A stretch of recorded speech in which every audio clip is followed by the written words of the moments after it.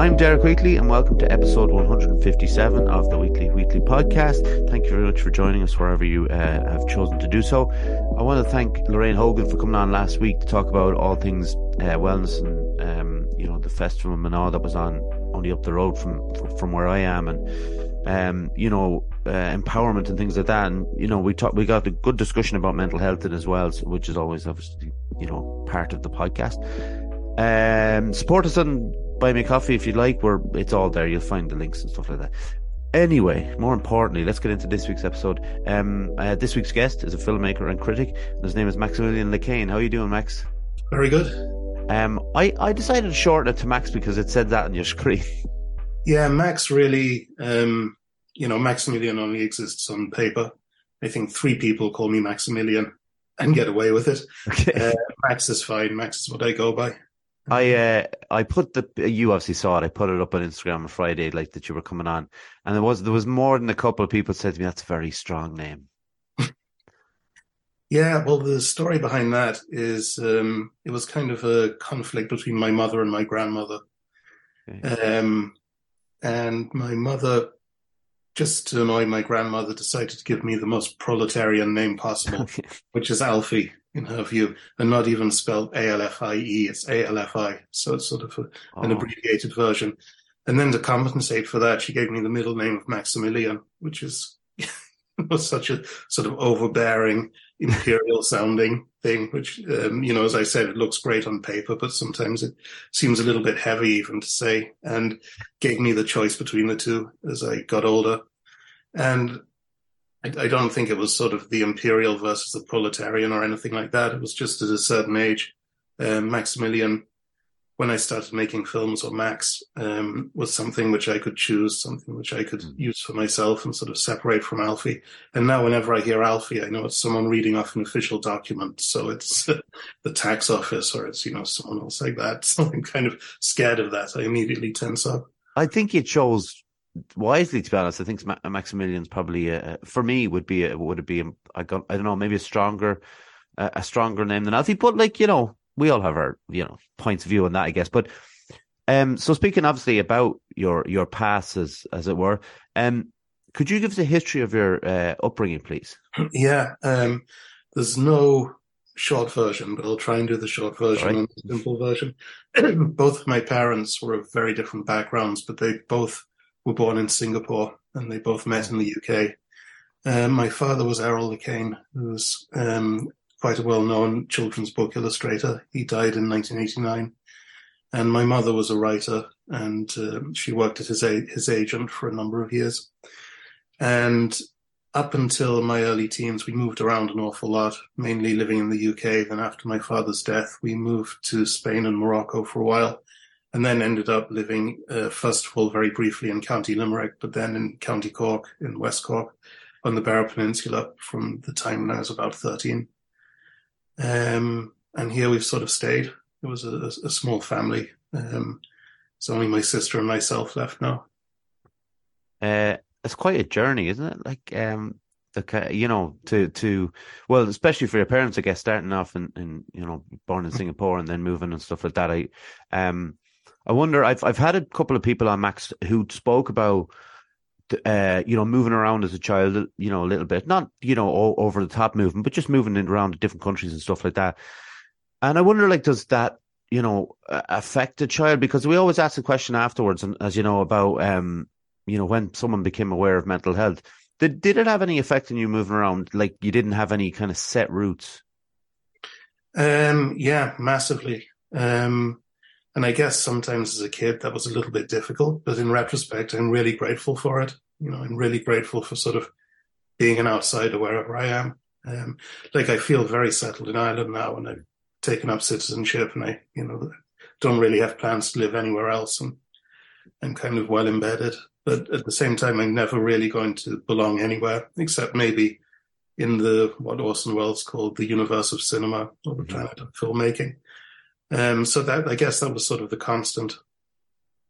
Yeah, it's interesting, and that that idea of moving about, but the broadening of the mind, I guess, with travel as well, and what you've seen, and obviously you're settled where you are now and stuff like that. But like as a filmmaker now, do you think that's benefited you? Oh, massively. Right. Yeah. Like all the different perspectives, all the different ways of seeing things, encountering different people, different cultures, and just always, again, having an outside perspective on pretty much any situation I'm in. Yeah. And what are your first memories of watching films? Um, I mean, it's a funny thing, me and film. I think when I was around the age of 10, I finally discovered that not everyone wanted to get into films, which I found really surprising. Like it's always been this almost sort of predestined preoccupation with film history. And, at one stage I would have said it's an obsession, but that's kind of, that has a lot of negative connotations, and maybe obsession is part of it, but it's more just a way of living and a way of thinking and a way of processing reality. And especially the sort of films I make, which tend to be very, very personal. It's, it's kind of like creating a zone to inhabit between inner reality and outer reality, and just a way of sort of negotiating these different things.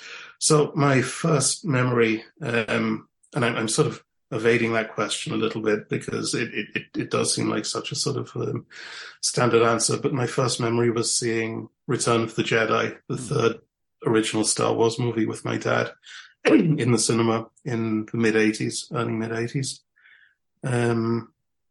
I obviously seen things on TV before that, and I have other memories of a lot of the time older films. I gravitate towards old films from quite a young age as well, and that sort of remained consistent.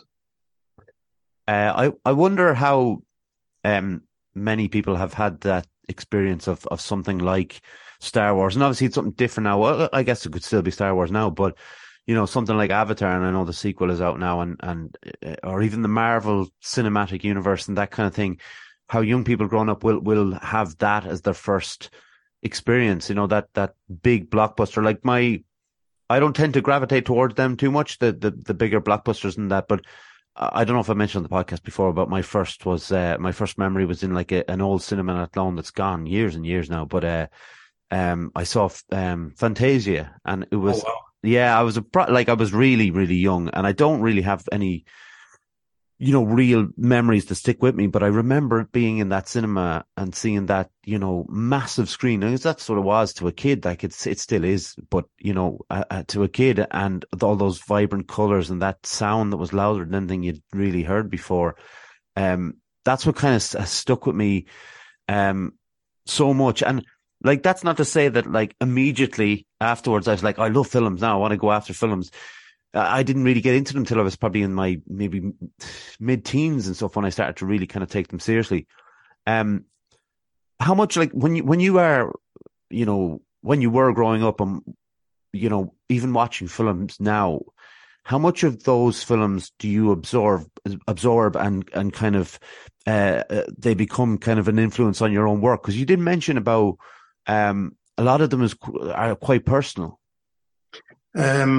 Yeah, I did. I think maybe just to step back from that, what you said is really beautiful about that sort of experience. And especially maybe when you're a kid and you don't completely follow the plot, and there's a lot of things which sort of elude you. But then at the same time, there is this atmosphere, this sort of overwhelming mixture of sounds and images and feelings, which can sometimes be quite scary as well.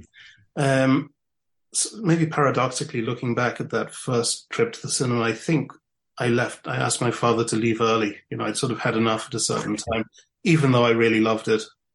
And so it wasn't about following the story through. It was just sort of about this experience. But the sort of films I make, experimental films, even for adults, it can often be the same thing. People see them, they don't get them, they don't like them. It's something different. But as you were describing with seeing those blockbusters for the first time, there's something about the experience that sticks with you, that sort of starts germinating and brings people back. So I guess, the revelation or whatever from what you were just saying is maybe that is the way it is with films all along. Yeah. It is this sort of experience that somehow gradually pulls you in and brings you back and develops on. I don't think, again, I don't really gravitate towards the blockbusters much either. There's the odd one, which I'll appreciate for one reason or another, but what I do tends to be at the total opposite end of the spectrum. And there've been a lot of influences over the years and lots of sort of layers of influences. And oddly enough, one of the things which really brought me into filmmaking and kind of at that age, the films I wanted to make were Westerns. Right. When I was maybe 7 or 8, discovering the Western genre was a huge thing for me. And it also, again, sort of put me in kind of a strange situation with cinema, slightly outside a situation in that at that stage in the late 80s, there weren't many Westerns being made. So I was very aware that the sort of films I was really into were not being made anymore. The people I was really into tended to be dead by and large. So there was almost this sort of ghostly or morbid thing about it. I wanted to make these films, but I didn't really know if that was possible anymore. So that already sort of maybe set me at a slight critical distance from film. And the idea of films, Jean Cocteau has a wonderful expression: cinema is death at work. You film someone and you capture that moment, and the people in that shot keep aging, they keep moving on, but the impression of that shot can keep being played again and again and again. So you're actually seeing people age, you're seeing death at work.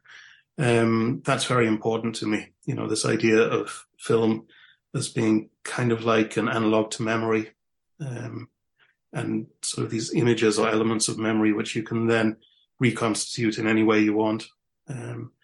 So I'm probably jumping ahead. I'm jumping around a lot. But the next phase of sort of massive influences was when I was maybe 11 or 12, and I caught a couple of art house movies on TV, specifically Ingmar Bergman's Through a Glass Darkly and Bernardo Bertolucci's The Spider's Stratagem. And I didn't really understand them. I didn't know quite what was going on, but the atmosphere and again, the visuals, it's like, as a 3-year-old or a 4-year-old seeing Star Wars for the first time again, almost. Now we're talking about it in these terms. There was something so powerful about that, that I was just completely drawn in. I wanted to figure out what this was. I wanted to find out what this type of filmmaking was. But apart from that, of course, the fact that it was dealing with very mature themes and adult emotions and going into places where as a person, going into my teenage years, I was just beginning to find out as well. So it's like learning about life and learning about film sort of overlapped there. And I became obsessed with those types of movies. And at the same time, just to give some context, I was living in rural West Cork. So it wasn't like I was surrounded by a huge community of people who were into this. It was all about ordering VHS tapes and then later on swapping pirate VHS tapes with people. And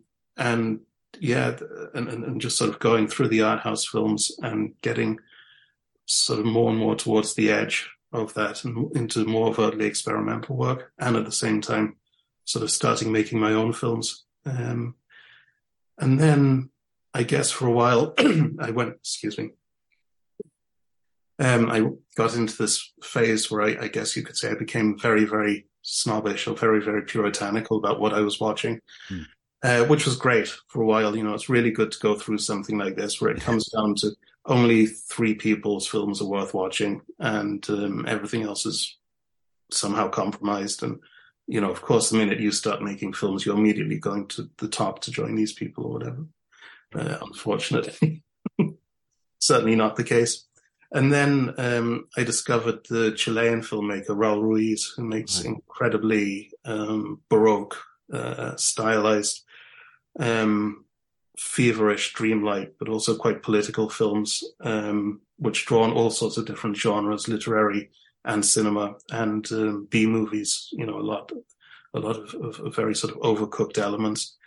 And that was kind of like a return of the repressed. Suddenly, all the stuff I hadn't watched for years. And at that point, I became massively into horror movies and science fiction, which I'd liked as a kid. All that came back, and it was like suddenly permission for the floodgates to open. And now I guess I have very, very broad tastes and, a lot of influences from a lot of different places.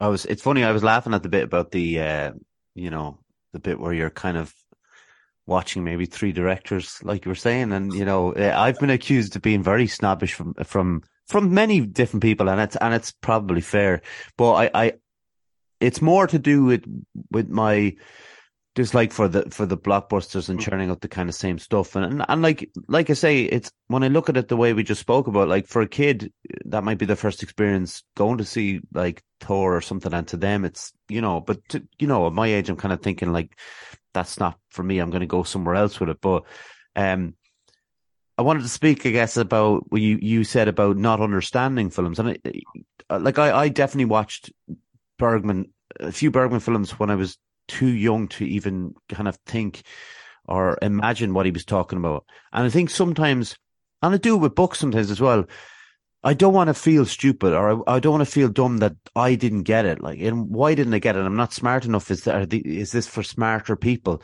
I wonder, are people a little bit afraid of that? Yeah, this is a point I feel quite strongly about, especially in relation to my own work.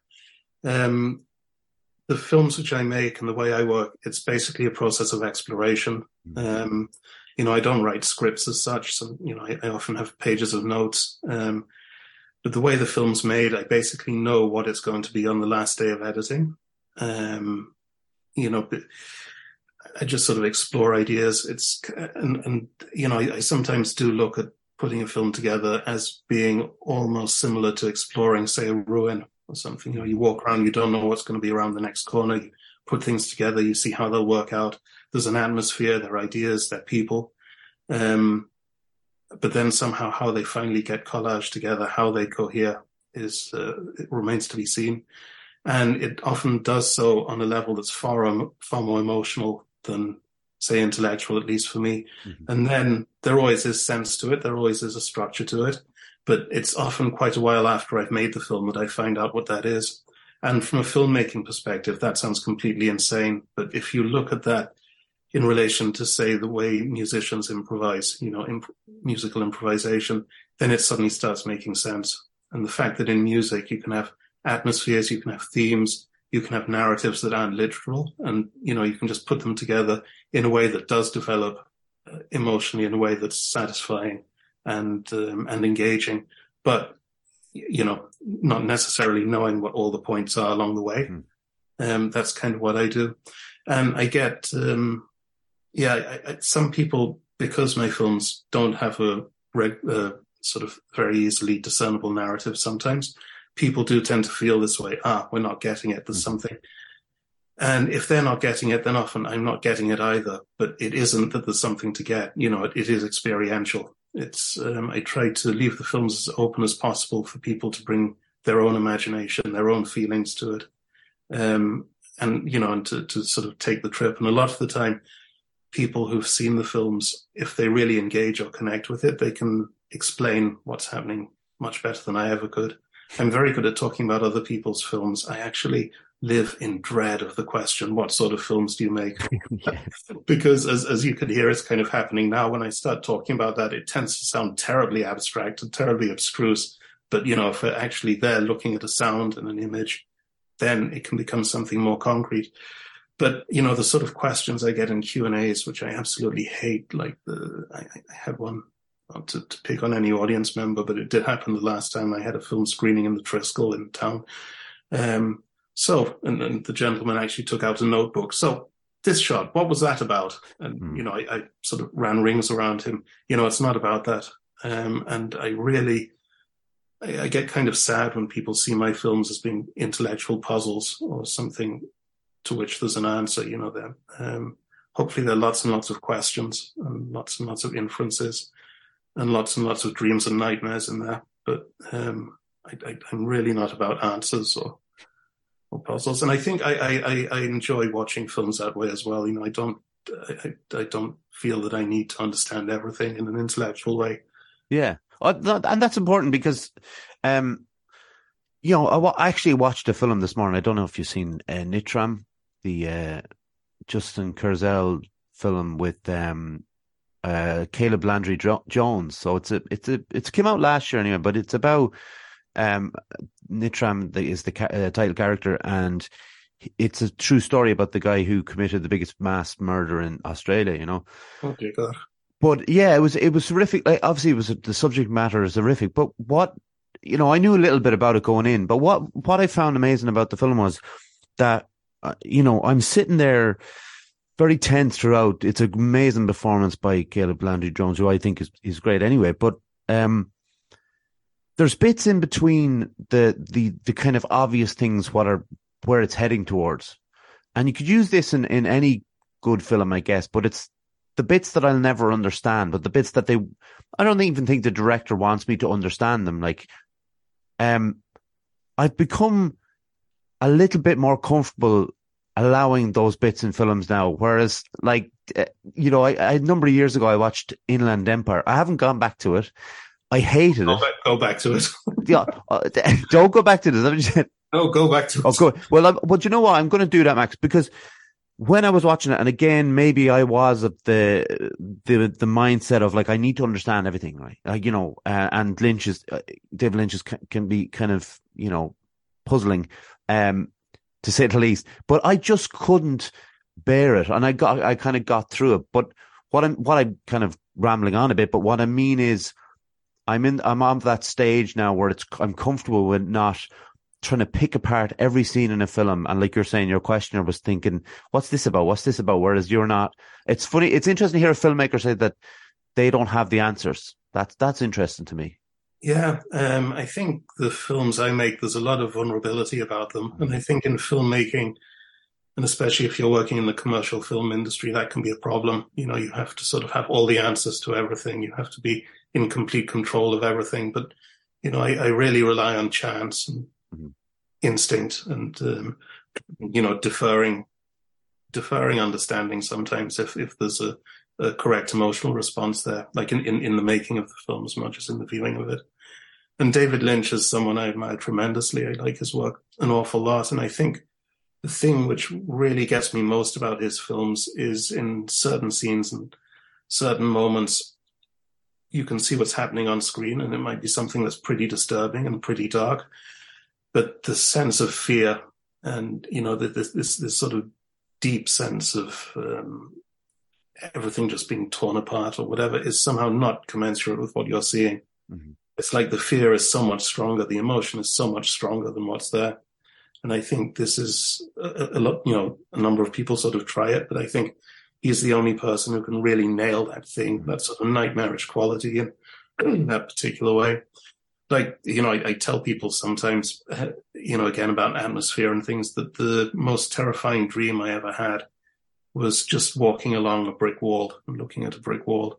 And it wasn't even the brick wall, and it wasn't looking at it, and it wasn't necessarily what was behind it. But there was just something about being in that place which was so terrifying that, like 20 years on, I still remember it, and I often forget my dreams immediately. And, Lynch is able to do that somehow in a way that's very unique and very impressive. Have you ever used that kind of fear of that dream in your work? Yeah, I mean, the way I work and the way a number of my colleagues work as well, on a number of levels, also because we're working with very low budgets, we're working with sort of what's around us a lot of the times. It's about working in a way that's kind of documentary. We're shooting locations that are around us a lot of the time, or places we can access easily. We're using kind of DIY equipment in a lot of cases. But then it's taking that and it's looking at it in a way that feels completely different. It's like taking it and inserting it into this different type of story. And even if you don't have the sort of specific narrative details of that story, it's giving it a completely different atmosphere. And we sort of talk a lot about the idea of what would it be like if an alien arrived on Earth and started filming stuff, or even just started looking at stuff and started perceiving stuff. And this comes from, the idea that an awful lot of moving image, an awful lot of image in general, is just geared towards conveying information in a way that's very direct and maybe very easy to access. And I think that sort of brings us, with the massive prevalence of moving image everywhere and imagery in general and the internet and social media and so on and so forth, it does sort of train our minds into thinking of things in a certain way, into seeing the world in a certain way, into feeling in a certain way. And if we can even do a little bit in our films to burst that, to throw people out of that, even if it means disturbing them, as much as anything else, we've done something which film is still, it's still a kind of a very good use for film, which isn't done enough. We've done the best thing that film perhaps can do in this day and age, and it's Yeah. it's not rocket science, but I think it's very worthwhile. Yeah, I mean, I know you say it's not rocket science, but I mean the skill that goes behind it, for some people it would be rocket science. It's like if you can't play a guitar and you see someone playing the guitar really well, it seems like rocket science, like Jimi Hendrix or someone. So Absolutely. yeah, so it's that idea that like I understand what you're saying, but at the same time I'm kind of thinking, looking at these films and images that are put together, I'm kind of thinking, God, that's beyond me. But Max, Well, hang on, can you hang on 1 second? I just need to read an advert because I've tied myself into this at this stage, Max. We're 157 episodes in, and this is my fault now, but I'm going to read it again. Someday I will learn this off by heart. Anyway. Fusion Training Center, Monksland, Athlone. A place to train in Brazilian Jiu-Jitsu, kickboxing, martial arts and CrossFit. A great atmosphere with experienced coaches and a real sense of community. If you want to join the team, find us on Facebook at Fusion Training Center or drop in for a chat. Fusion Training Center, train like a warrior. So, Max, that's beautiful. That goes back to what I was saying about how more vulnerability needs to be brought into filmmaking. Just the admission of reading something. If only, more of us making films could find an equivalent way of doing that rather than. You were lucky to get a version where I didn't mess up, because there's so many of them I did. But you talked about Vicky Langan as someone you collaborate with. Yes. And like in filmmaking, how does collaboration work? Is it a difficult thing? It depends on who you collaborate with, and again, starting out with nothing, making films completely on my own, because those were the resources I had, myself and a camera in my hand. But then, over the years, developing this into a method, I haven't been in many situations where I've been collaborating in the traditional way with a film crew with, different jobs assigned to different people. And yeah, I mean, I've had a number of very important collaborations in my career, and each one's slightly different. None of them have been difficult, but no, I had to think twice there. None of them have really been difficult. And the one with Vicky is kind of particularly rich, and we've done a lot together. And I think there are a lot of things about it which people might be surprised to know in retrospect. And a lot of it, I think, comes down to what I was saying earlier about not having to have all the answers immediately. We made a feature film called Inside a few years ago, for instance, and that film has resonated with a lot of people. It's a story of this, and again, it's sort of set in this slightly dreamlike, sort of very completely personal space, almost sort of semi-fairy tale. We shot it in this beautiful wooden house up in the hills in Kerry on a biodiverse garden, which was only a few acres big, but it was up in the mountains, and there were just so many different types of landscape within this very small patch. We were really blessed.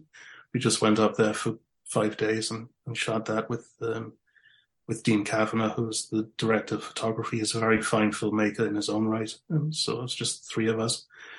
And so this very isolated situation, and there's this woman, and she's sort of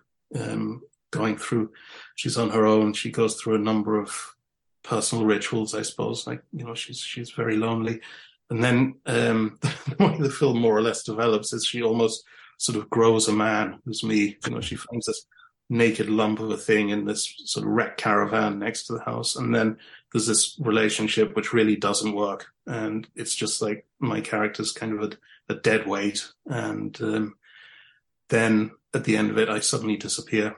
And she's sort of back into, and reality sort of starts falling apart a bit. But so it's a very, very bleak story. And a lot of people have sort of related to that situation of maybe being in this sort of dead relationship, where everything's, just like a weight, and everything's very trapped. And, there were a number of things in that which were very,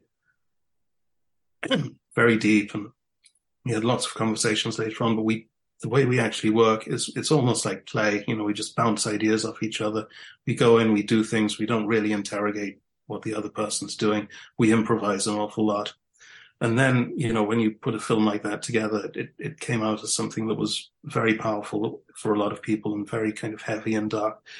And then years afterwards, you're sort of stripping the personal resonances out of that. And there was so much in there that was, and this is, I'm just using that as an example. Mm-hmm. This happened with so many films, there's so much that was so personal to her, so many layers.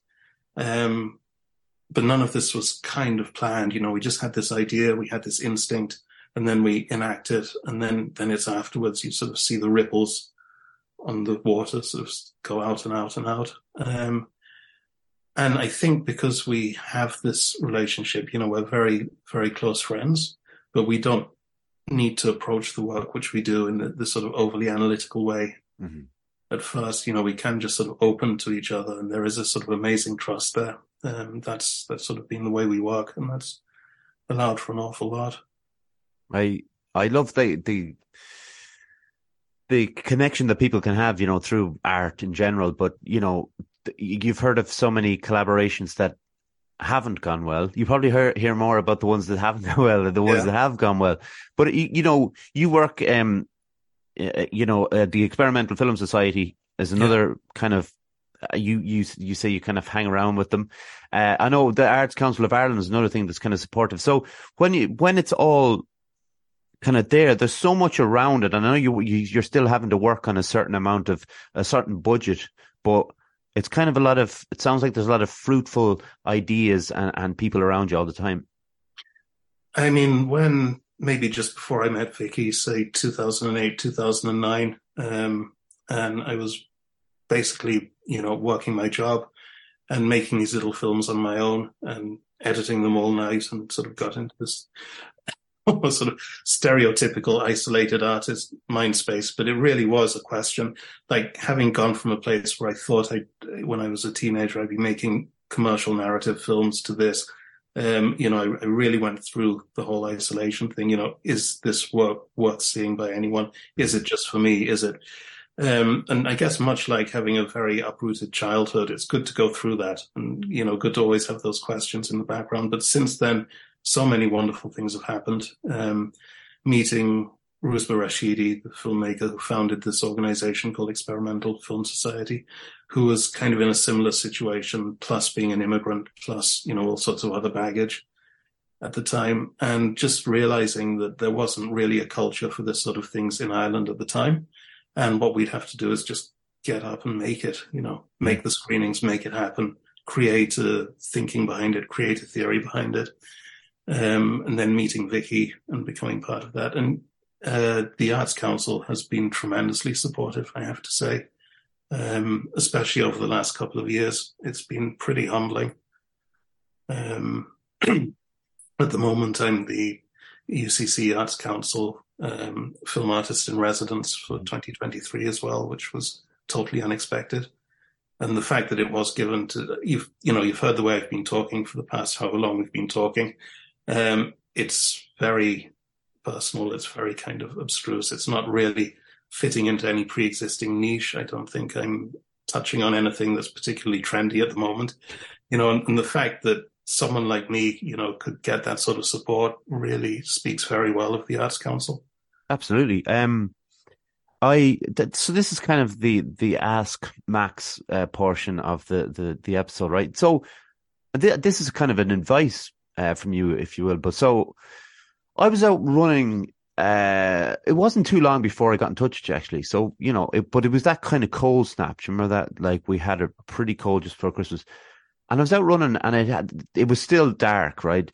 So I'm running down. It's a kind of a bog road I live on.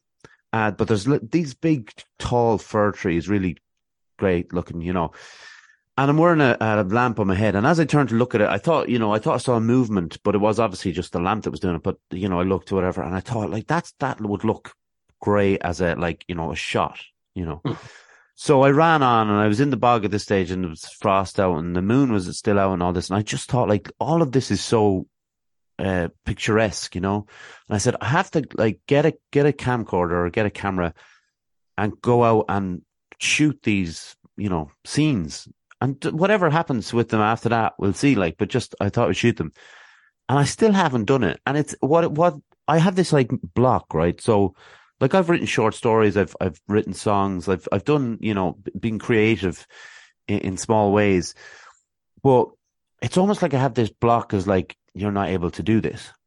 And I wonder, like, at any point did you have it, or if not, like, what would your advice be for someone who is listening to you and thinks like, I can go out and do this, but then when it gets the nitty gritty part, they're like, no, I'm not good enough. Okay. Well, for a start, I'll just go into granddad mode and say when I started making films back in the 90s, that was kind of the very beginning of the digital revolution. And before that, you really had to shoot on film to be taken seriously, which is a much more expensive business and, much harder to access the equipment and so on and so forth. So even back then, just the idea of just going out and grabbing some images would be kind of radical.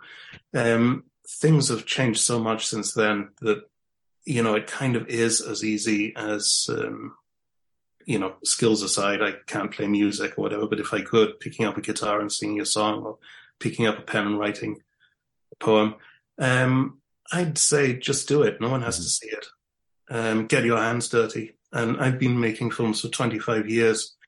And it still sometimes happens to me, especially in relation to like the situation you were describing.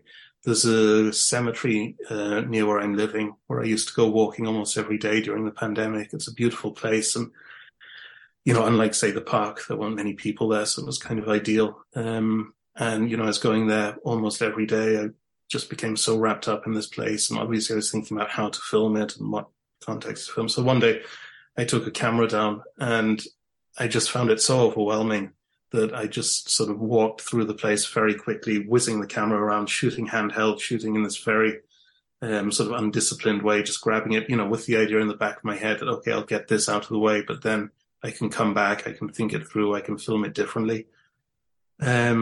And in the end, I actually ended up using that footage for something. It worked perfectly, sort of like this disembodied ghost view of it, and it became part of a film I made.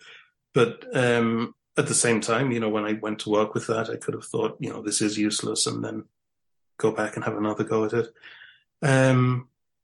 Just do it. No one has to see it except you, and you can delete it. You can run away from it and come back weeks later.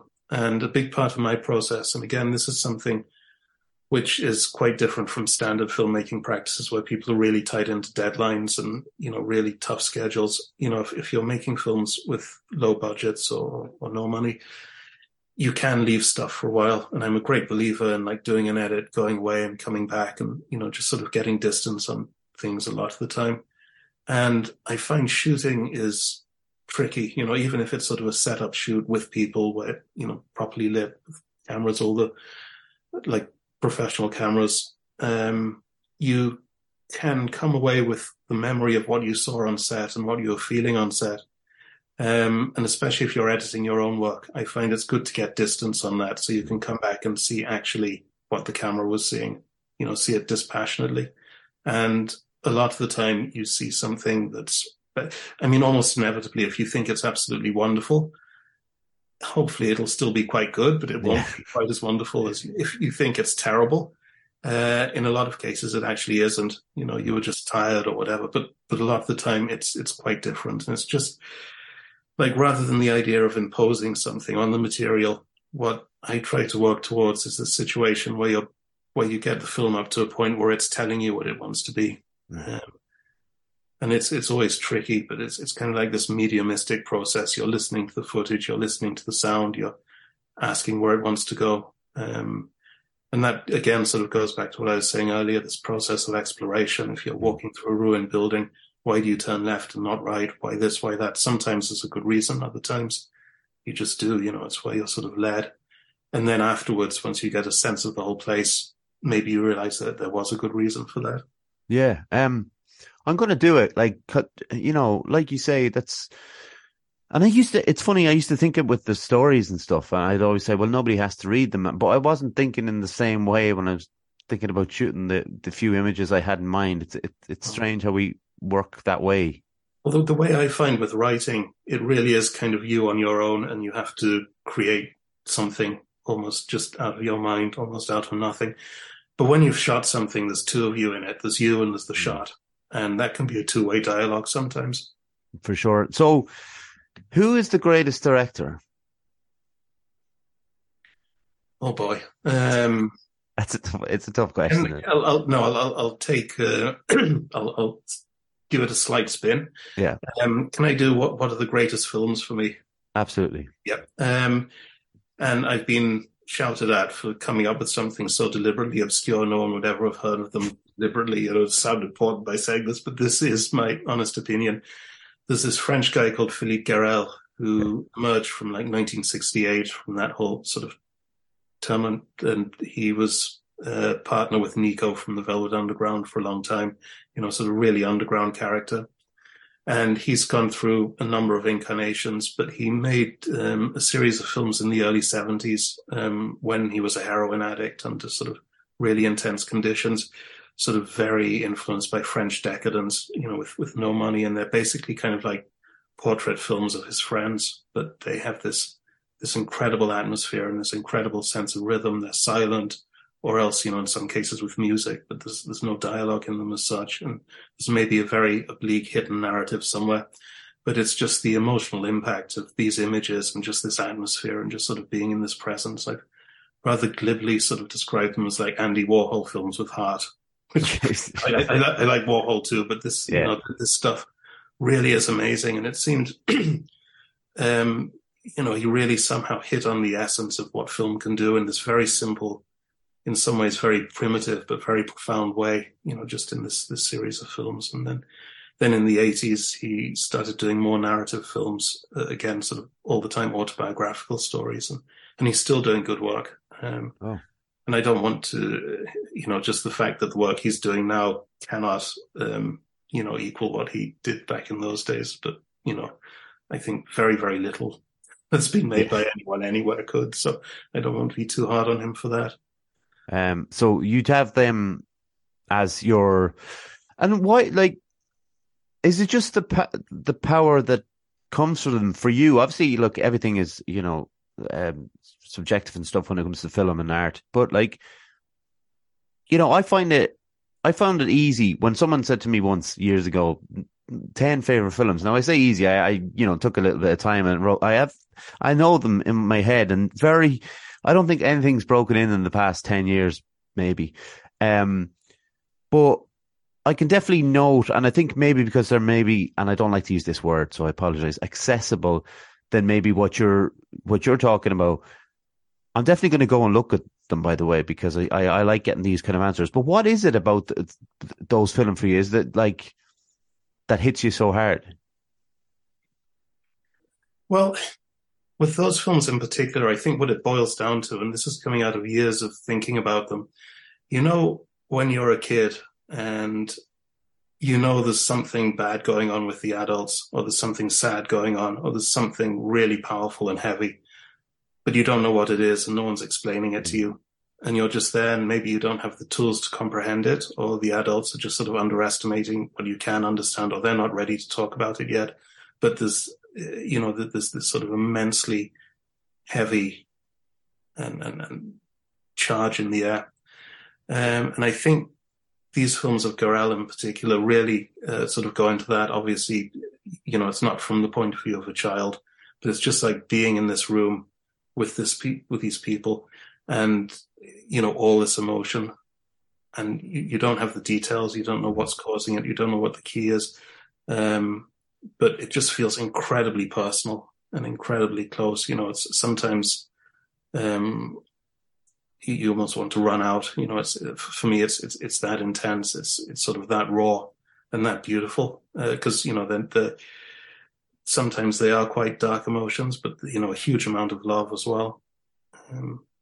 And just the fact that film can be like this sort of microscope that can capture this emotion is really remarkable. And I'm obsessed, as you might have seen as well, with the idea of always going back and asking, what can film be? It's this idea that film is still being invented, and I don't mean new equipment being churned out all the time, but just sort of going back to the beginnings of film, because it's so easy with so much of it now just sort of slot in with what's happening. But going back and asking the basic questions, what can a film do?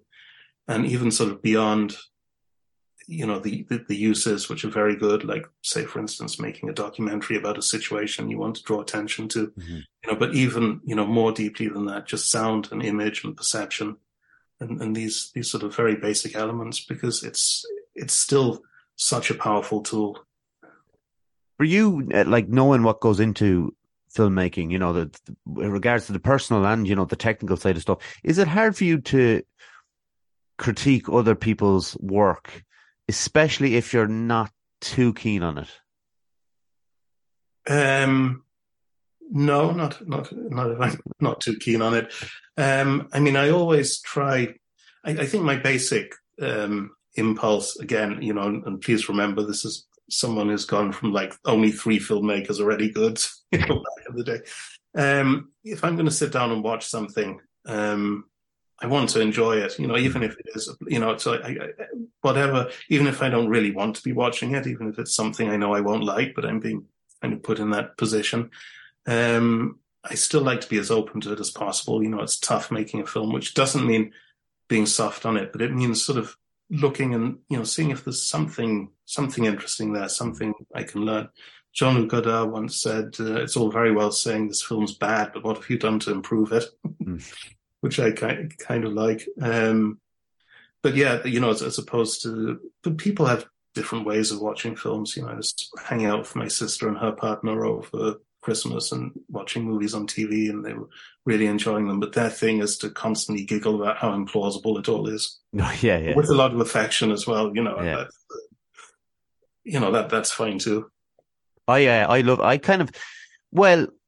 depends on what I'm watching, of course, but like, it's funny how we will allow, if we're like, if a film, if it's by a filmmaker, maybe like Jean-Luc Godard, for example, would use kind of an absurd moment in a plot, would kind of let them away with it.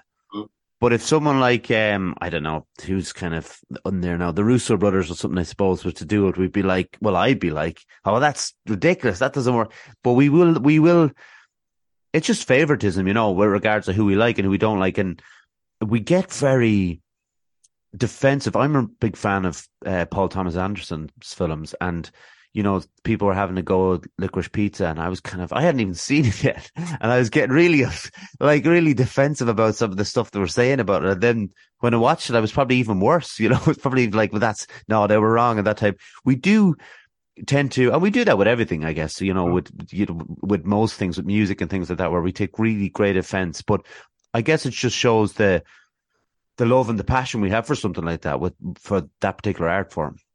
Yeah, sure. I mean, I think the intention of the filmmaker probably has a lot to do with it. Obviously, Godard isn't trying to tell a linear story or, sort of suspension of disbelief. But at the same time, it always amazes, this whole suspension of disbelief always amazes me, the fact that it's this sort of balance of elements which are so contrived, by their very nature. And, film is intrinsically just so fake anyway. Once you, and I think the idea of film as being like reality, it can be like reality, it can sort of take a patina from it, but as a narrative thing. But, even if you look through a CCTV camera, what you're seeing is so different from what's actually there in front of you. Once something's framed, it is already a ghost, it's an element of which you can then sort of reconstitute. But yeah, just the things which actually convince people, that actually suspend their well, a little bit of this nonsense and a little bit of that nonsense and a little bit of this nonsense, put them together and we'll believe that that's plausibility. And in 10 years' time, that'll be completely different and we'll be looking back. So yes, it's not a way of looking at films. I'm sort of more attracted to the ruptures in this, and to the differences with old films, and to kind of, for me, I take it all as being kind of like this dreamlike madness or something.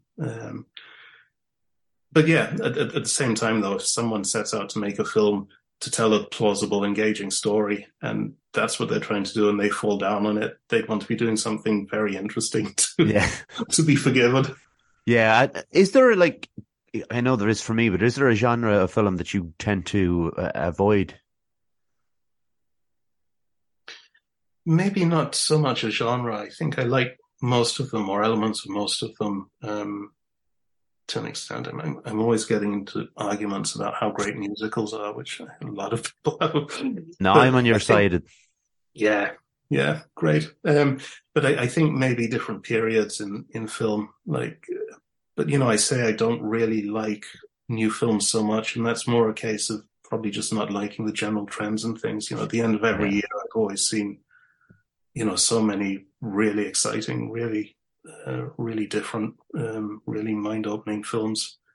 That, yeah, but they're all exceptions, though. Yeah. Yeah, there is. Whereas with I can watch anything from the 30s, 40s, 50s, 60s. Pretty much, anything that's thrown on screen, I'll enjoy it to an extent. But that's certainly not the case with stuff made in more recent decades.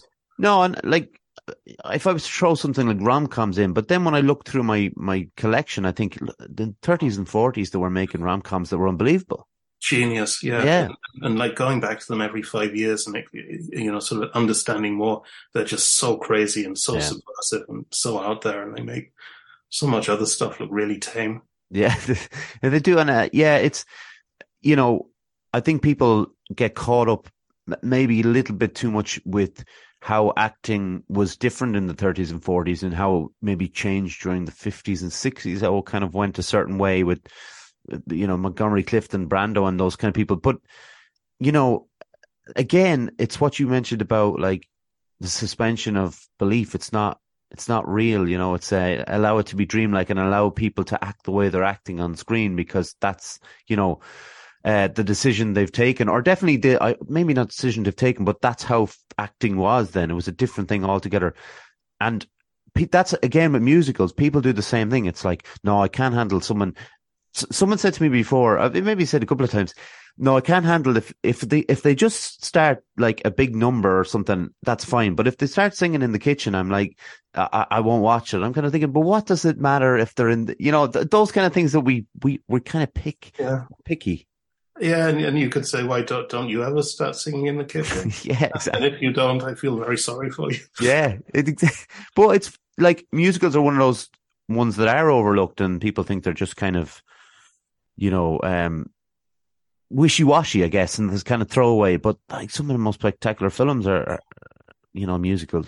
Yeah, I was watching My Fair Lady with my wife over the new year. I hadn't seen that for a number of years, and it's just incredible. It stands up so well, and it's such a sort of disturbing, acerbic story, and the dialogue's just so sharp, and the performances. It's just wonderful, wonderful. Yeah, it's the same as Singing in the Rain as well. Like the dialogue in Singing in the Rain is on a different level.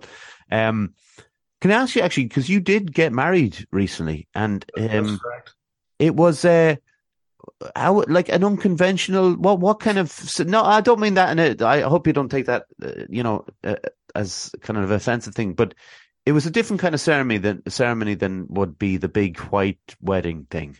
It was wildly unconventional. My wife's an experimental filmmaker as well, and sort of part of the background to this is a film which we're making about marriage and about the idea of weddings and things. This hasn't been properly announced yet, so there was even sort of filming going on around that and in the background of it. And we came up with, we wanted to do something that was completely us and didn't subscribe to anything else. So we devised this ceremony. We had everyone wearing masks. It took place in Las Vegas in a place called the Neon Museum, which is what it says on the tin. It's an outdoor museum for neon signs. It was quite an event. Yeah, because I saw the still that you put up on Instagram was where I saw it, and again, we've had a few people on who. We've had a couple of people who, what's the word I'm looking for? Who, if you're getting married and the person's like, not the priest role, but not in the Catholic setting. Do you know, there's someone who's, do you know what I mean? Yeah. The officiant was what. Yeah, exactly. And we've had people on who would do that with weddings that would be outside of, the norm or whatever you want to call it, when to do with the church and stuff like that. So I'm always kind of interested in see where the ideas came from. But the fact that it's, also, part of the art is really cool as well. So Max, apart from film, now I'd say this might be a limited answer because I'd say films are very, very big for you. But is there anything else you like to do in your spare time? Yeah, I mean, it's like film sort of permeates everything rather than sort of being limited to film. But yeah, I mean, I like walking, I like music, I like food a lot. I don't have that much spare time the past couple of years, I must say. I like traveling. Yeah, just the sort of things which make life interesting and make life enjoyable. What kind of music do you like? It's a wide variety again. Right. I mean, I like classical, I like some rock, I like and my taste again is sort of really expanded. In like there's certain core people like John Cale whose songs we had playing at our wedding, which gives you some idea. He was the only one, Leonard Cohen, people like that. And then I went through a phase where I was very interested in noise music, harsh noise, and that sort of thing, which I still like and has still left a strong impact, but somehow I don't listen to very much anymore. I guess I've softened a bit with the years. But yeah, I don't feel sort of constrained to particular genres anymore so much. I think film opened up a lot of music to me because, I think when I was younger, I was listening to a lot of bands, pop rock kind of bands. And then I kind of became more and more aware of what filmmakers were doing with their soundtracks and, the choices of songs for certain scenes. And how they'd, almost like in certain films, the soundtrack overdid the film or outperformed the film. And I was watching All Quiet on the Western Front, the remake of that the other day. And how is it? Oh God, it's good. Yeah. Catch up with that. It's I haven't seen the original, and I haven't read the book unfortunately, but I haven't seen the original film. Which I think is a really great and harrowing war film. I think they've done it justice. But Max, like when I was watching it, there's the score in it is just how you can with two notes kind of generate so much kind of doom and fear in the viewer. I think it's incredible, and it just goes back to the power of how the two work off each other so well with music and film. Yeah, I mean, the music and I guess sound in general is such an underrated part of film. It's really a big problem. Like I often say, if you're into films, you'll obviously know directors, actors, probably know writers, composers, cinematographers, maybe even editors. But who's ever heard of a famous sound recordist? Yeah, still, sometimes it's almost like the image is just there to hold the attention while the sound goes in and does the real work. I can trace it back to when I started to really appreciate, and it wasn't that long ago, but when I really started to figure out that why it was so important, rather than, the music as well, obviously, like I've just said, but sound in general and the effects that are used. And I remember seeing Arrival, the Denis Villeneuve film, and just the sound on that film was like, and I didn't even see it in the cinema. I wish now, when you see something like after it's gone out the cinema, like that would have been insane in the cinema, But Max, you've been a fantastic guest. I hope I've answered the question as to why I wanted you to come on for a chat. No, but it doesn't matter. I've enjoyed it, and I really hope I didn't ramble too much. No, it was. No, Max, it was an absolute pleasure. If you don't mind, actually, I should actually ask the question: where can people find you and your work? MaximilianLeCain.com. Mm-hmm. It's kind of all there, and all the different tentacles stem out from there. So, yeah, I'm also on Instagram, and I post quite regularly there. But my website, MaximilianLeCain.com, is probably the place to go. Excellent. Listen, if you wouldn't mind sticking around for 2 minutes, I'll close this out. We'll get a photo together, and then we'll go on our way. I also need to thank John for doing the technical side of this podcast, as always. I always thank the same people. My mum, my dad, my granddad, Jaron Calvin. Subscribe to us on YouTube if you would. We're on Instagram, like Max. We're also on Facebook and Twitter, and then the podcast platforms: Spotify, Apple, Anchor, Google Podcasts, and some other ones that I forget. Thanks everyone for listening and watching. I hope you enjoyed it. I hope you're you're going to go back and watch some films and find some directors that we spoke about, and keep watching films because they are, amazing, really. And once again, Max, thanks a million. Thank you.